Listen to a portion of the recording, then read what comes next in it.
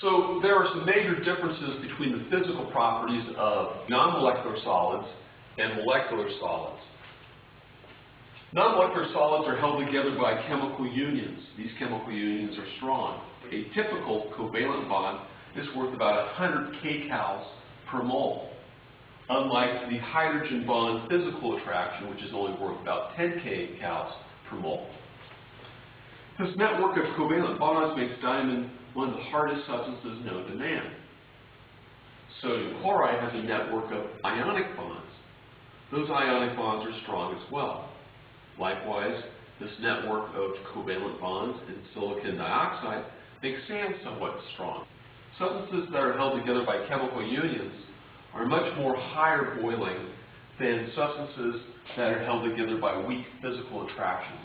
The weakest being dispersion forces. For example, methane is a gas at room temperature.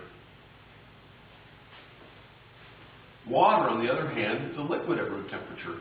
Hydrogen bonding is about 100 times stronger a physical attraction than dispersive forces. And a covalent bond is about 10 times stronger than a physical attraction called hydrogen bonding.